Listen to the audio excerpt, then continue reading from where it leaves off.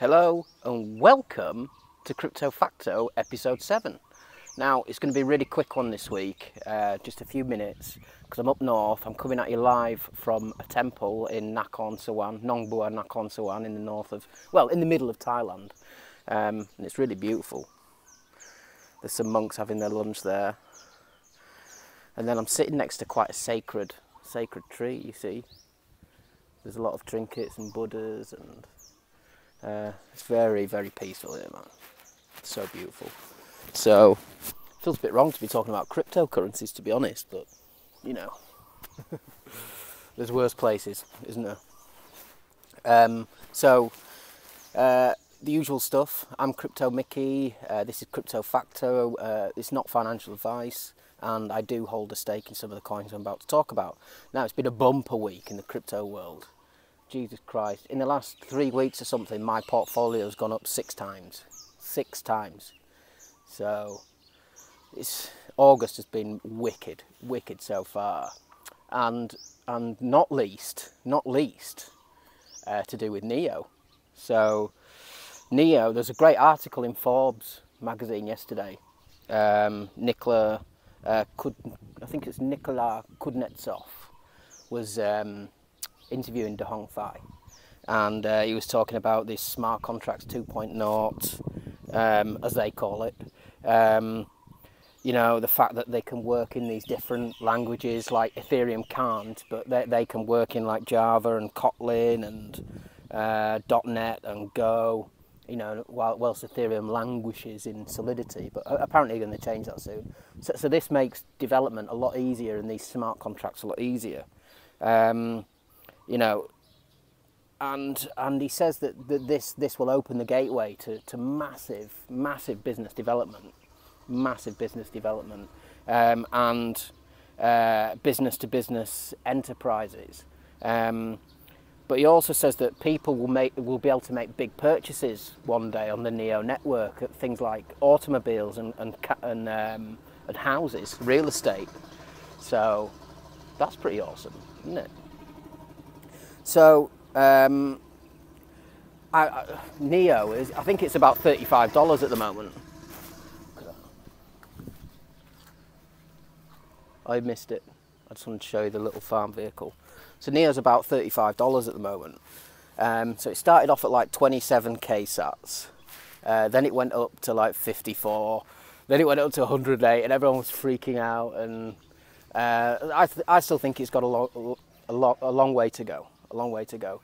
You see, if NEO shared the same market cap as Ethereum, then one NEO would be over $500. So I still think there's a lot of room there. The next coin I want to discuss is QWARK. QWARK, QWARK. Now, on the 18th of August, they're burning 44 million QWARK coins, which is worth, I think, $4.4 million, right? $4.4 million. So I think it's already pumped today, actually. But I think if you can get in before the 18th of August, and if you can get in somewhere around between 3,000 and 4,000 sats, I think it's still good. Now, LINX. You know I love LINX a lot, right? I always talk about LINX. So LINX is a blockchain-based digital currency for the electronic music scene, right? So what does that mean? It means that like DJs and producers and stuff can get paid with LINX. I didn't discuss that last week, but that's a really good element.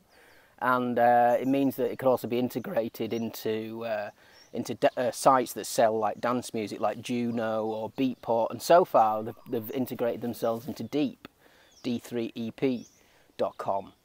And they reckon that there's some big news on the way in terms of another third-party integration. Now, if that was Beatport or Juno, Jesus, we're talking big gains there. Big gains. And there's also talk of a masternode coming. So some big news there on LINX, and I think that's one for the long hold. I really do. Now, I just want to give you a quick update on a few coins as well. SafeX is doing really well. That's up above 600 sats at the moment. And CBX, what I called last week, Crypto Bullion, that's doing really well. That's still at about $1.20, I think. So So that's a great coin. My arm's starting to ache now, holding up the camera. But so yeah, so that's really it with the cryptocurrency chat. So I'll do a bit of live stuff. So I'll pause for a minute and say hello and welcome to Life with Mike, coming at you live from a Buddhist temple. And what a day to talk about negativity, right? I wanted to talk about negativity because I've experienced a bit on Twitter this week, and I think what I wanted to say is that criticism, right? Basically anything you do that gains any sort of attention will elicit some kind of negativity or criticism, because people like to criticise, don't they? They like to jump in. They like to be trolls. So what I want to say is that if you do get criticised, if you do get some negativity, you've just got to think to yourself, is it constructive? Yes or no? And who's it coming from? Is it coming from some spotty 19-year-old in their mum's basement? Most likely, right? So the part about is it constructive, have they got a point? That's what you really got to think about. Have they got a point? It's really hot here. If they do have a point, you'll know that deep down, right? So think about what they're saying. If they do have a genuine point, then it's worth thinking about, isn't it? It's worth trying to take on board what they're saying. But I've just got a beer here. It's only 11 o'clock, but I'm on holiday. I see that dog as well in the background. There's a monk. Hello, what a cap.